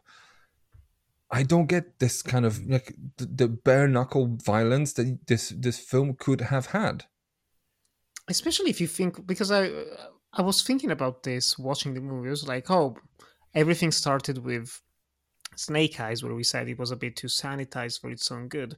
But then I remembered, oh, whoops, right before this, he made Femme Fatale, which is anything but a sanitized movie. Gratuitous, again, but then, This is like, yeah.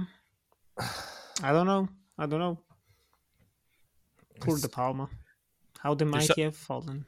But there's something in his style too, I think, that around this time, like he's exploring with these longer shots, like with Snake Eyes, and even the zoot suit ride at the beginning here. Like it's this really long, complicated, choreographed affair, as opposed to something which where you could have a more specifically edited and violent, but like you could have something with the zoot suit rides that you had with the boxing match, where you have more visuals on the violence. It's interesting, and I find like these long shots, it takes away any flexibility you have in the editing. So it might be a really good idea. Let's do this complicated shot where we've got this riot, and we've got 80 extras, fighting on the streets, and the camera sort of swoops around into the alley.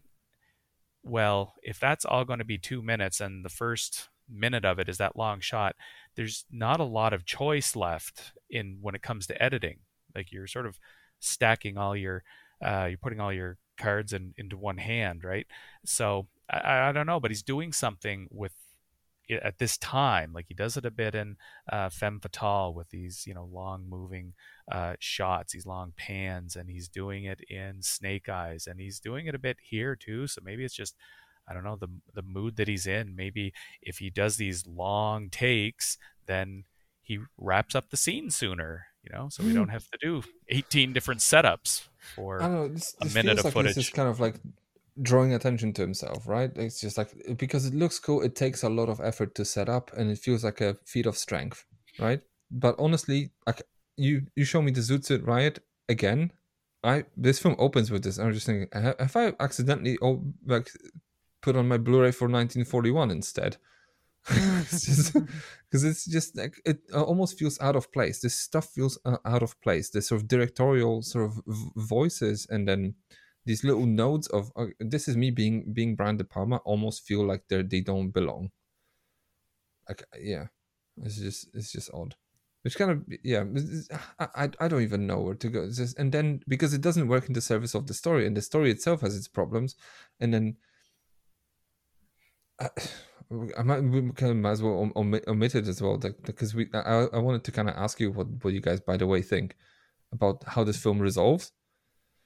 Like when you have the big reveal, it's like who did it, and I'm like, okay. Any thoughts on this? By the way, I hate this family. I hate everyone in this family. I hate the reveal. I don't understand the need to have this connection to the man who laughs and this, I don't know, fan art all over the place. This buddy who's the gardener, that's William Finley, like this, weirdo that they allow to live on the property somewhere. Uh, and then you've got Fiona Shaw. Her performance just absolutely drives me bonkers. It's Jesus. I don't know if she belongs on a top 3 or a bottom 3 list. By the way, She injects energy in the movie. I'll say that at least. Well, there's the energy there, and maybe when Joaquin Phoenix is stretching out his cheeks in Joker, maybe that is a reference to her awkward moment in the climax where she is making this stretched out smile. It's do you think you think Todd Phillips told him, how about we reference the Black Dahlia, and then Joaquin was like, I don't what? think that actually, but that's all I could think of when I'm watching this. Just Todd Phillips is a Brian De Palma connoisseur. Just, Yeah, a niche one too. It's an embarrassing climax. That's all I'll say. It's just everything about it. From the oh wait, I remember that I gave my buddy the matchsticks case that has Yes. the driving what's the license plate written down of Yeah. Hilary Swank. It's like, what? Why? And then he goes back to the house, and Fiona Shaw is there. It's like, what? And she explains everything, and I missed like three or comes four out of different nowhere as well, points. just like, I did it. You know what? I did it. I'm gonna say why I did it, and I'm gonna shoot myself. Bye. Okay. Yeah. Fiona Shaw enters that scene. I was going to save this for later, but she comes out of this room and she's yelling, "Liar!" And I thought it was Carol Kane from The Princess Bride who rushes out yelling at Billy Crystal. It's the crossover we needed. Yeah, because I'm watching this, the climax, the big reveal, and I'm thinking to myself, this is what, like, it's not that this is what makes Chinatown so much better, but this is one of those things when you hear a reveal, it's just like, fucking Jesus, really? In here, it's just, okay, so who is she again? so it just, I don't know. It's such a, yeah, it's a, I don't know. It's such a wet noodle. It just hurts me. Like, I don't know if anyone cared about Hilary Swank and whether she was mysterious to you guys or in any shape or form, because holy She's shit, like, obviously I could not evil. care. Well, because she She's wears obviously black. She's shady as, like, from the first moment she enters the movie, she's super shady. There's nothing believable in the relationship. Like, she's not particularly effective as a femme fatale, where I go like, oh, I can believe her, like, seducing Josh Hart. And it's like, no, why are you going to her house? Why is she making you meet her parents? Why are you going back then to a hotel to bang? Why is any of this happening? Like, I don't believe it. And you know she's evil. She looks evil. She acts evil. It's clearly her who stabs and slits Aaron Eckhart's throat. Like, there's no mystery there. You can tell it's her silhouette because we've seen her many It's either times. her or Scarlett Johansson, right? And it's clearly not Scarlett Johansson. It's clearly not Scarlett Johansson, yes. Well, here's a question. Okay, if she's a femme fatale, what makes a femme fatale femme fatale? just canonically.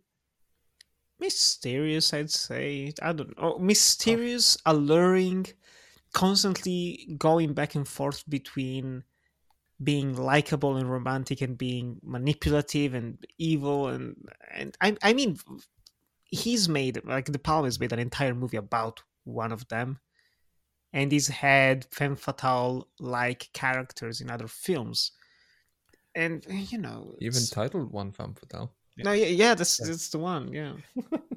Well, there's always an ulterior motive, right? So, Mm. but as soon as you see Hilary Swank show up, you know, clearly she's got agendas going on, and her character's heading down that direction. So that there's going to be a twist involving her, and that there's something shady that she's managing. So she's not a very mysterious femme fatale. And then you've got what I would call a fairly clumsy accent as well. That's like, one way to put it. Jesus. What's supposed to be her accent, by the way? It's Scottish. Is she Scottish? Because she's supposed to be American, right? Because her father is like properly Scottish, right? That's, too much time in your household, you pick up the accents. I don't know. I think it makes no sense. A choppy emulation of something that she might have studied on old TV shows or something. It's like Brad Pitt's Irish accent in Devil's Own. Yeah. I hope it's her choice and not De Palma's. I hope she was very proud of it, and De Palma written around with it. But bless her, I guess. Five Back says this is something that probably Josh Friedman wrote in italics on in the script, because this is just picked out from Elroy's novel again, like James Cromwell's Irish accent for no fucking reason. It's just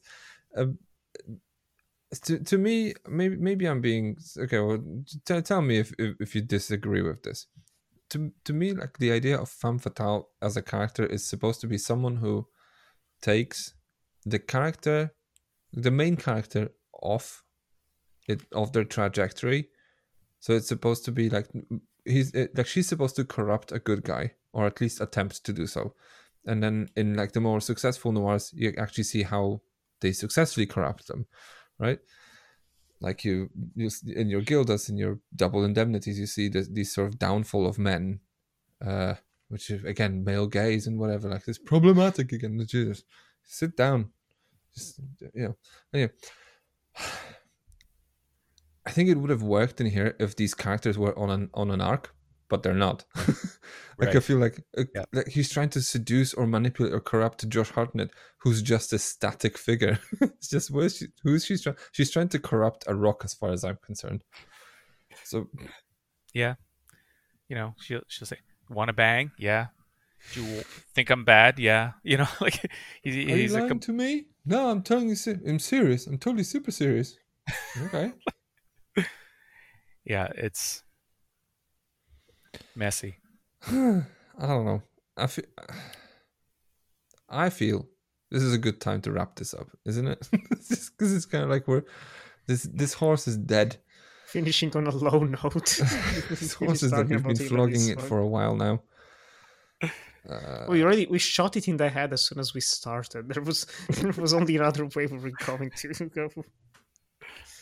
Yeah, because otherwise it's animal cruelty, At least it's it's just anyway.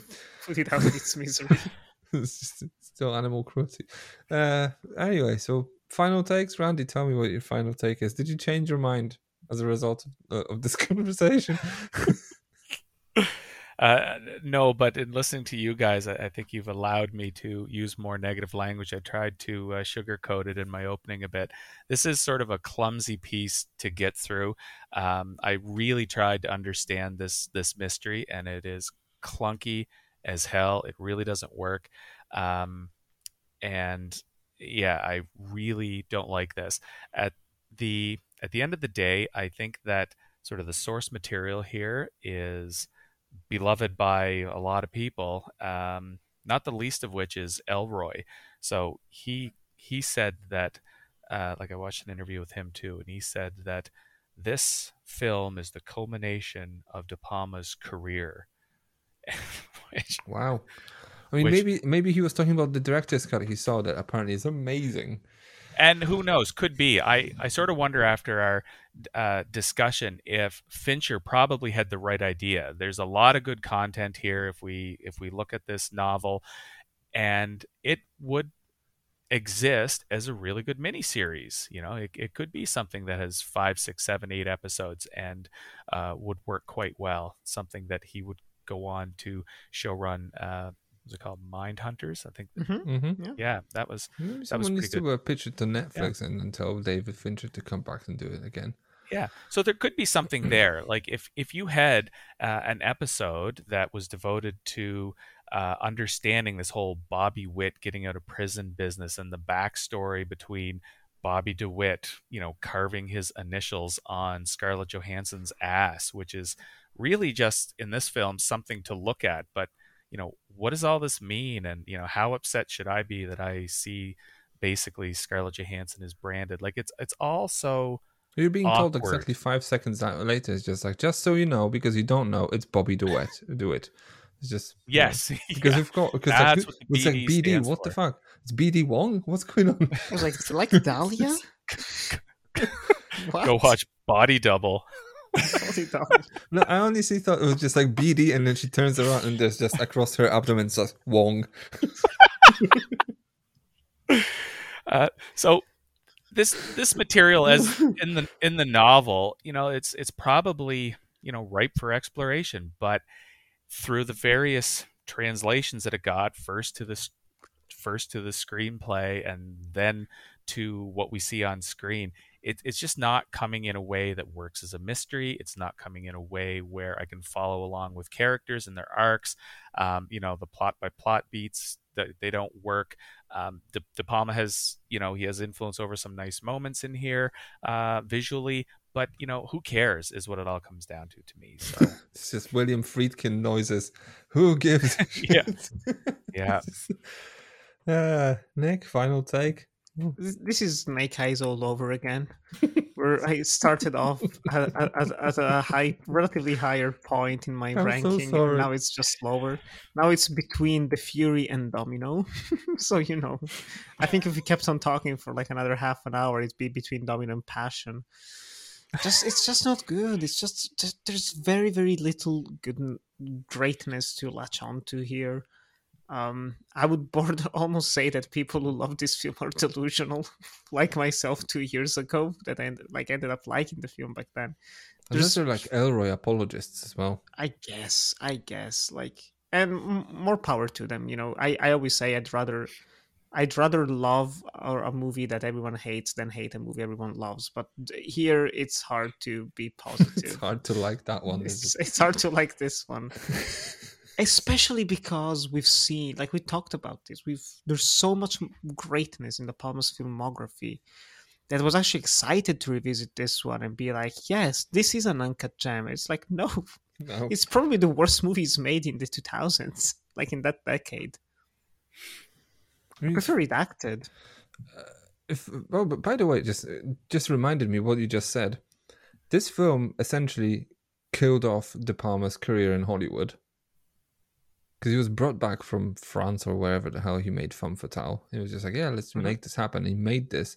And I don't know whether this was like the producers just annoyed him so much. And he's just like, I'm done. I'm not making another film in Hollywood ever again. Ever. I'm going to make these great films in Europe. I made 3 more. And it's just... What a trilogy. This was largely funded in Europe, was it not? Like I think it's a lot of potentially, German funding. yes, It's but mostly shot there. Yeah, but I don't know how it was funded because it is technically, is it not a Hollywood picture? Yeah, who bankrolled this? Universal Pictures, or that's just Just the Warner Universal Brothers. logo. So it's still so it's studio. No, production companies: Davis Films, Millennium. It's just don't know. It's an American studio, yeah. So With yeah, French and German production. so it's a bit of a co-production, but yeah, so it's a bit odd. But it kind of feels like this was the sort of nail in the coffin, as in like, okay, and I think the feeling was mutual, as in like, I'm done with you people because you butcher my work, and then they were like, we're done with you because you're clearly not doing what we're asking you to do. Mm. You know, we do this here. Like, this is my final take. This show is called Uncut Gems, and the idea was to kind of dive into these films that are kind of just sort of like, oh yeah, well, remember that? No one remembers this. And then with the expectation that it's going to be great. Well, sometimes when you dive into the dumpster, you don't find you may not find a beautiful apple that someone discarded. You'll just find a whole lot of garbage, and then you'll just end up covered in bin juice. That's what it's just, that's how I feel. It's just ready for a shower. It's just, this movie is just bad. It's just bad, and it just pains me because I really like De Palma's stuff, and I really wished I could like it because but it's just, there's so many things that are just wrong with this, just both as a narrative, as a script, the performances. Even De Palma's direction feels like weirdly out of place and out of step with the narrative. It's just, this film is just such a hot mess, and that it's a mess that I find it difficult to like. And I like liking messes. I like messy films, but this one is a mess I cannot get behind. So I'll just leave it there. I'm just like, we flogged this horse for long enough. Let's just go through this. So how about we just share our top three moments, top three moments from the Black Dahlia. Randy, what's your top three moments? All right, a few honorable mentions to get things started. So there's the slow motion boxing shot where Bucky's teeth, Josh Hartnett's teeth, go flying, and then they land on the game sheet, the match sheet. That was great shot. I also like when there's a moment where Aaron Eckhart is training in the gym, and Hartnett and Johansson are talking outside the ring. He's very excited And about being sparring a guy very seriously, right? yes, and this honorable mention goes to that because he delivers one of the best left hooks I have ever seen. I It's think just an awesome. his Just sparring partner was like, "We're not supposed to be doing this seriously, Jesus!" Like, and Hartnett and Eckhart, like they trained in boxing for 4 hours a day for 7 months, apparently. exactly what for? Like, Yeah, again, why? because they had That money to burn. That's why. and it might have been made for a good sequence in an episode of a miniseries as opposed to this opening 20 minutes. Another honorable mention to Kevin Dunn, great actor. I've seen a lot of his films over the last month or so and going through Ivan Reitman's work, and he was also in Snake Eyes. And here he's Elizabeth Short's dad, and they go in to interview him, and he's very much playing a character against type, and I love that he's sort of a snarly, and basically what I think he's doing is he's doing a Dennis Franz impression, and I think it's lovely. So he's just sort of a snotty type of interviewee. So that I'll just throw that out there. I like Kevin Dunn a lot. So my top three officially, the POV shot whenever Hartnett meets the family, and it's all through his perspective.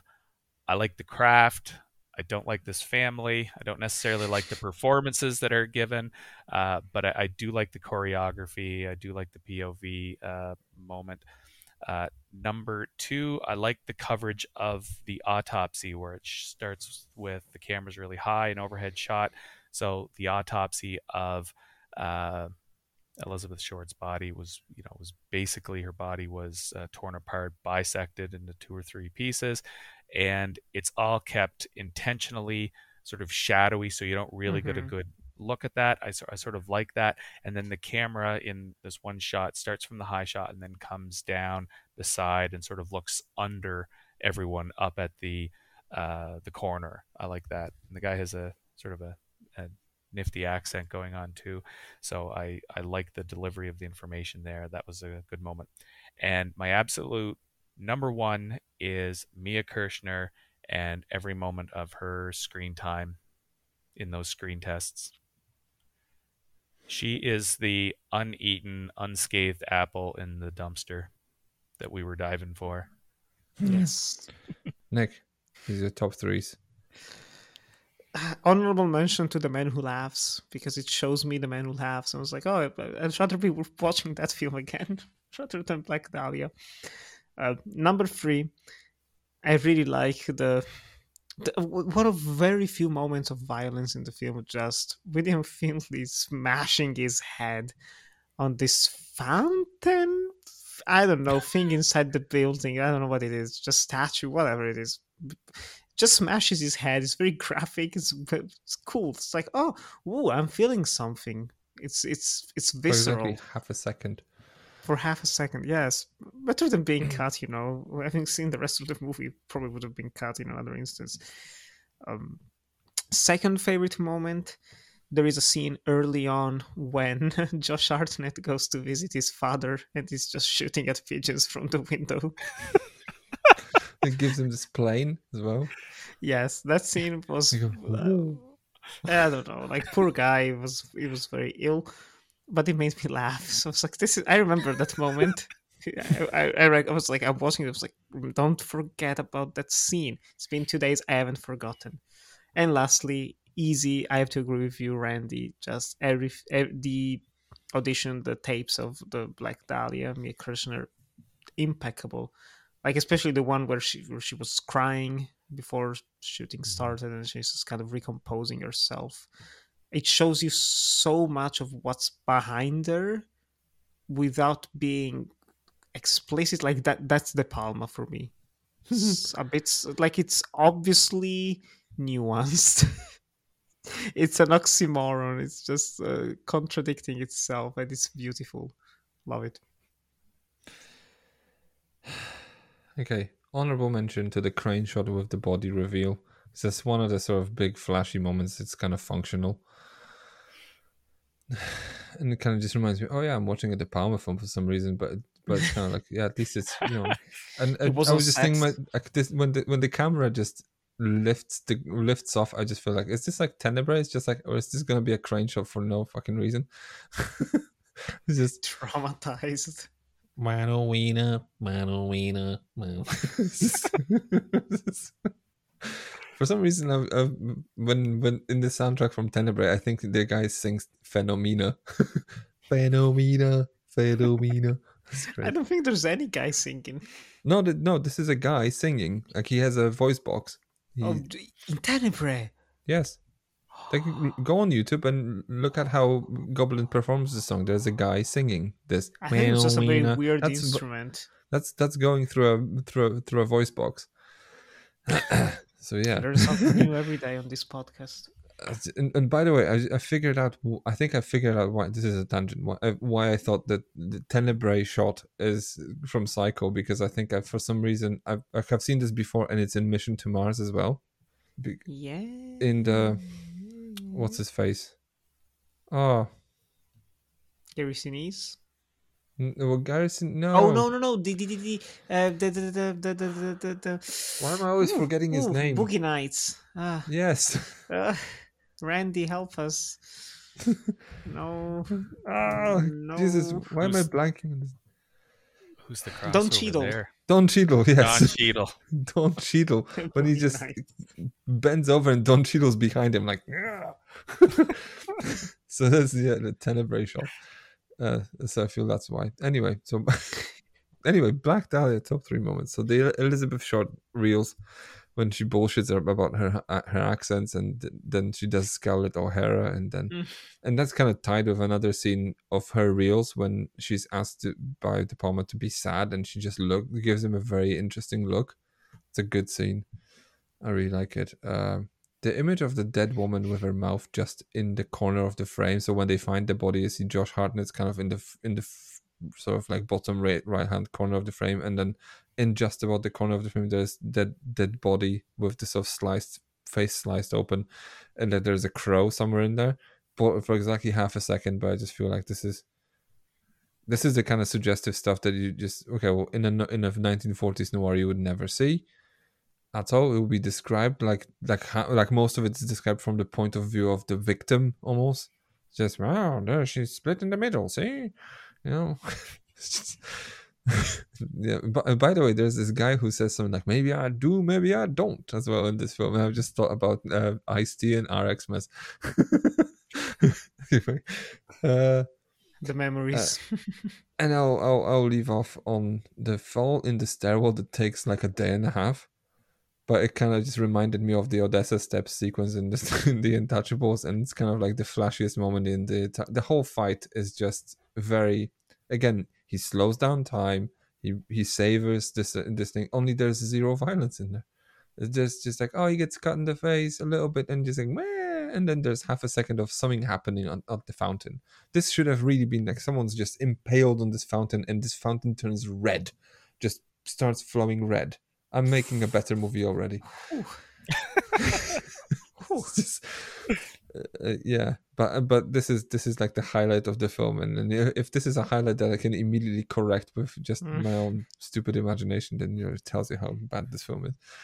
So this is going to be interesting. Oh yeah, also honorable mention for the drunk wife eating dinner and getting pissed off at a potato as well. She's just like, she can't fucking cut the potato. Great. And then she goes on like a sort of monologue about how she hates her husband. It's great. Bottom threes? Randy? So I have some mini uglies here, and largely they fall into the camp of like, why? Why am I seeing this? Yep. There is a moment in here, it's not a bad moment per se, where the police station shakes in an earthquake. Why? That's again like an Elroy moment, right? Yeah. We're in LA and there are earthquakes, and all they do is just like, we're done here. Okay, good. Yeah. Why? What is that? Because it's LA. That's just yeah. So Rose McGowan is in this, and her accent. Why? Why does she need an accent? Why am I listening to this? It is like not James very Cromwell again. Because Yep. Elroy says she has an accent, and everyone's like, "Well, we need to please James." So, you know what? I'm scared. There might be something to that. It feels like that, doesn't it? Which is why these people these things in here, because like James Elroy, he's like, he will send people over to your house and they will break your legs. So here's a little bit of a silly one, but the love scene whenever Scarlett Johansson and Josh Hartnett, the table. Well, firstly, he rips her blouse off, and it's like, oh, it's a nice blouse, and there go the buttons. It's such a romantic. It just goes, oh, where's the blouse? Well, I'm never gonna find these buttons. And this is shortly after silk. Eckhart has died, and that's a nice blouse ruined right there. So then, and he had gone over to have a special Wednesday night because that was the tradition. Josh Hartnett would go over on Wednesday nights, and Scarlett Johansson would make a nice meal. So the nice meal is on the table set, just shove it all off, break the dishes. Like, anyway. Didn't even take a bite. Yes. Oh, he did take a bite. Yeah, something. Or did she take a bite? No one knows. Because it's a very tame film. Not a single pubic hair in a De Palma film is a disaster. Why? 20 years after Body Double. Why are we ruining all the good China as well? Anyway. Okay, so more seriously, the dinner scene at Hilary Swank's parents' house. With the potato? With the potato, but I'm just going to say the whole scene, it's awkward as hell, and there's not a single actor at the table strong enough to anchor that. It's just a clumsy mess. So the whole thing was silly. And there's a certain element of like, why are we doing this anyway? But anyway, this should have been awkward, right? Number 2, Hilary Swank and Josh Hartnett, shortly after the aforementioned scene, they're having sex, and she makes another confession, which is one of those noir mystery strands that should be meaningful but isn't. But she says, well, I had sex with Elizabeth Short because I always wanted to have sex with someone who looked like me. Okay, fine, whatever. But after she makes that declaration, Josh Hartnett continues for another 2 or 3 seconds just to caress Hilary Swank's shoulder, and then he gets up and looks at her angrily and says, "You slut." And storms out. He's a slow thinker. I think And you know what? he thought it was a joke. That's what I saw. Well, maybe you're right, or maybe it is. I mean, he we was were trying to talking earlier. process because she's like, "What? How do?" She said, "I tried to have sex with someone who looks at me, but she's a lady. How did two ladies get in? Like, nah, How you're is pulling this? my leg. Like, how did they? You know, how did? How did they? Did they just like? What do What they did they- do?" Yeah. And then just like he probably just processes like, "Oh, And it just came out as anger, maybe, and that could get back to he's very he's a bit innocent." punch drunk and just not the strongest Sure. cognitive sort. Okay, and number one, the finale scene, the confession scene, and Fiona Shaw in general as Ramona Lynn Scott, absolutely cringeworthy performance. And like I said, she rushes into the scene with an entrance, which is precisely Liar! Carol Kane from Princess Bride. Liar! Liar! So yeah, the husband should have said, "Go away, you witch." But anyway, terrible. They had an energy of like Edward Scissorhands. It's a very theatrical moment. Oh, great stuff! I like these moments. Nick, tell me your bottoms. Show us your bottom. Yeah, I feel bad having Fiona Shaw on my list because she's kind of like Robert Pattinson in The King. Completely different wavelength than anyone else, but at least it's different and it's something. But she's there because it's how can you not have her? Unfortunately, just kind of like, why? What was the thought process behind all of it? And just even the way she shoots herself, I don't know why. She's just kind of like smile. Whoops! It's a very whoopsie face. Second, during the dinner, okay, the dinner scene cringy, but the sister, just the character of the sister as a whole, was very Oh, crass. there and was a sister. yes, she makes the pornographic drawing. Yeah. Okay. That's a weird moment. Just It's just drawing like- doggy style cartoons and passing them across the table. And the dad's kind of like, she's an artist. I'm like, what? Yeah.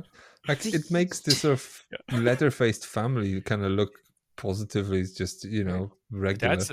The dad says she's the genius in the family. They make the statement. Oh, she's the prima, she's the genius of the family. It's like I cannot. If that's the bar, if that's where the bar is, I mean, we should be kind of just glad that Hilary Swank's character doesn't shit herself like every 5 minutes just because. Let's just say, like, in a scene full of like, why are we here? Why is this scene happening? That's the most like, why is this a thing? What's this? Does this imply? What does this imply? What does it lead to? Nothing.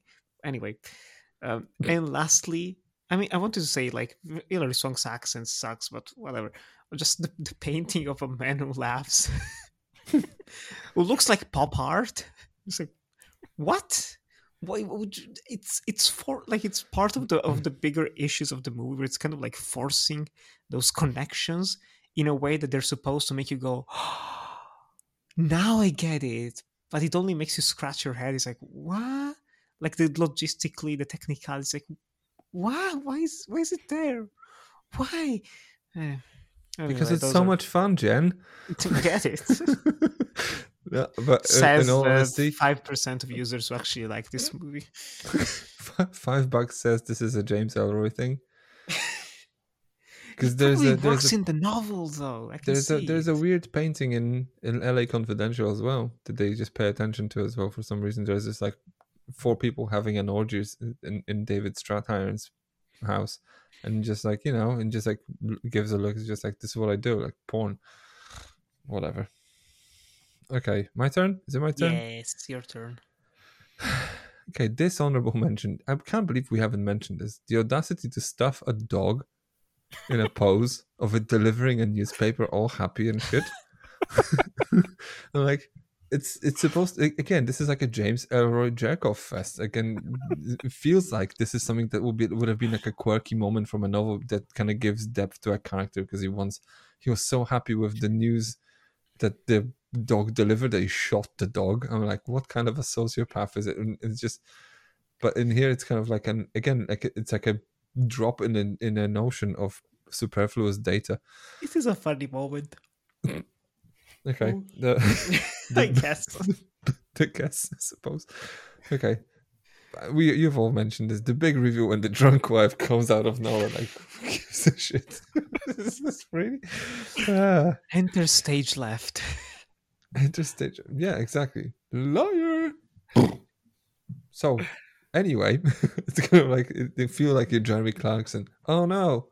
Anyway, um, when Aaron Eckhart loses his shit over the photos at the dinner table, like out of nowhere, she just tries to bring dinner, and then she has these photos everywhere. It's just like she probably told him, it's like, I mean, this is what I'm doing, because I would probably just I don't really feel like I want to kind of regurgitate what I've already kind of just said about the film's problems. So I'm just trying to look for funny moments that make no sense to me. But yeah, so that when he loses his shit, like he's just like out of nowhere. I mean, maybe it was just percolating. It was just like umpteenth time she tried to put the soup over top of his photos, and then I don't know. Don't touch them.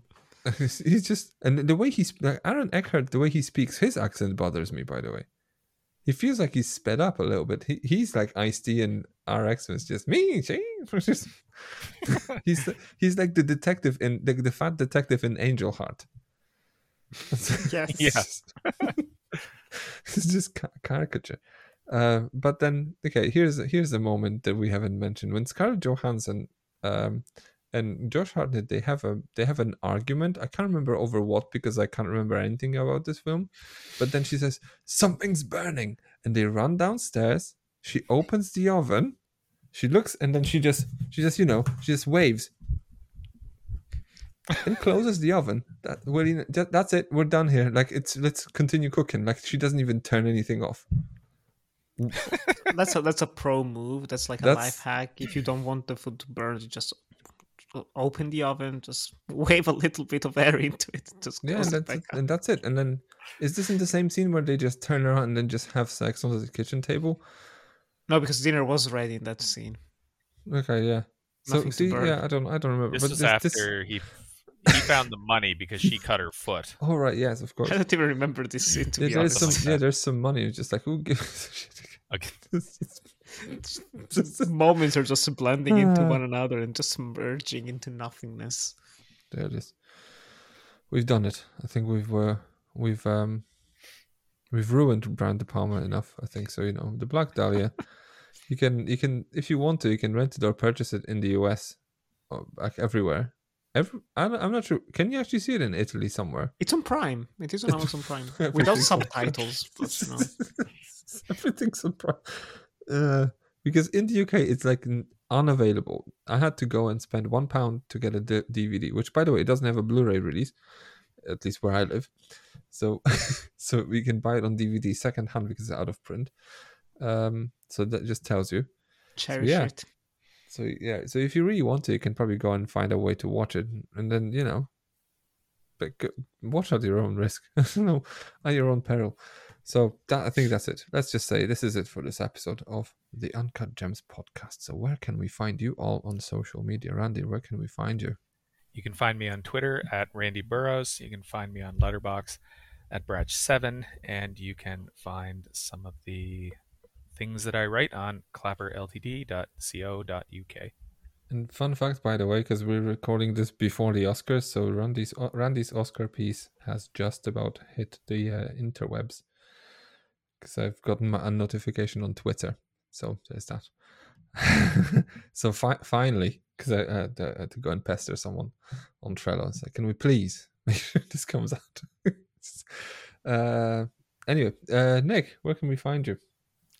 You can follow me on Twitter and Instagram at NickyGuy97, and there you can find the main linktree/enjoy the movies, where you can find links to all of my films, short films, videos on YouTube and Vimeo, as well as my writing for Clapper and a bunch of other places. And also be sure to tune in the Death by Adaptation podcast. A new episode dropped last week where we talked about Inherent Vice. Fabulous. And then, or you can just stay tuned to this show, which is basically the Death by Adaptation adjacent at this point. If I had the time to read the books that we're watching the movies for, I would. We're comparing books with films with books we haven't read. That's how the pros do it. And coming down on the author pretty hard. Yeah. It's all James Ellroy, man.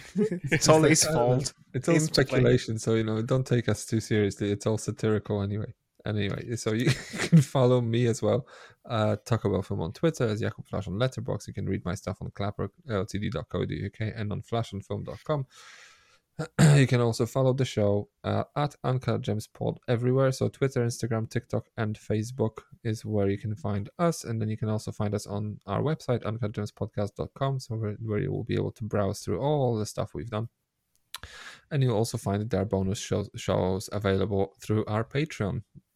Over at patreon.com/uncutgemspod, $3 a month gets you a whole lot of extra stuff that you can listen to, like bonus tie-ins, retrospectives, and our David Lynch marathon that we're doing over the course of 2022. Also, feel free to get in touch. Send us an email. uncutgemspod@gmail.com is the place, or uncutgemspodcast.com/contact. So you can do it that way. And so feel free to do that. If you want to support us in some other way instead of just subscribing to our Patreon, you can always still buy us a coffee at ko-fi.com/uncutgemspod. Or if you don't feel like paying up for support, you can still leave us a review. I don't know, wherever you listen to your podcasts, you can leave us a rating and a review, because it helps a lot. As long as it's not a 1-star review. So you just put it that way. So there's that. Anyway, so I think that's it from us for this week. And I think with that, we're closing our De Palma 4 decades of De Palma marathon. And then next week, what we'll be doing... what are we doing? Red Dawn Invasion USA. Right, yes, of course. We're doing a double bill of Red Dawn and Invasion USA, the one with Chuck Norris, 1985, because there's a 1953 film as well, which I might as well watch. Classic. Because it's not very long. It's like barely an hour, I think. So we're doing a double bill of the Ruskies invading, or it's very timely for some reason. And then, if believe it or not, this has been on the roster for like, I don't know, half a year. Yes, it's an interesting coincidence. So coincidentally, this is what happened. So stay tuned for that. That's happening next week. And then in the meantime, I hope you have a fabulous day, and we'll see you next week. Ta-da! Bye!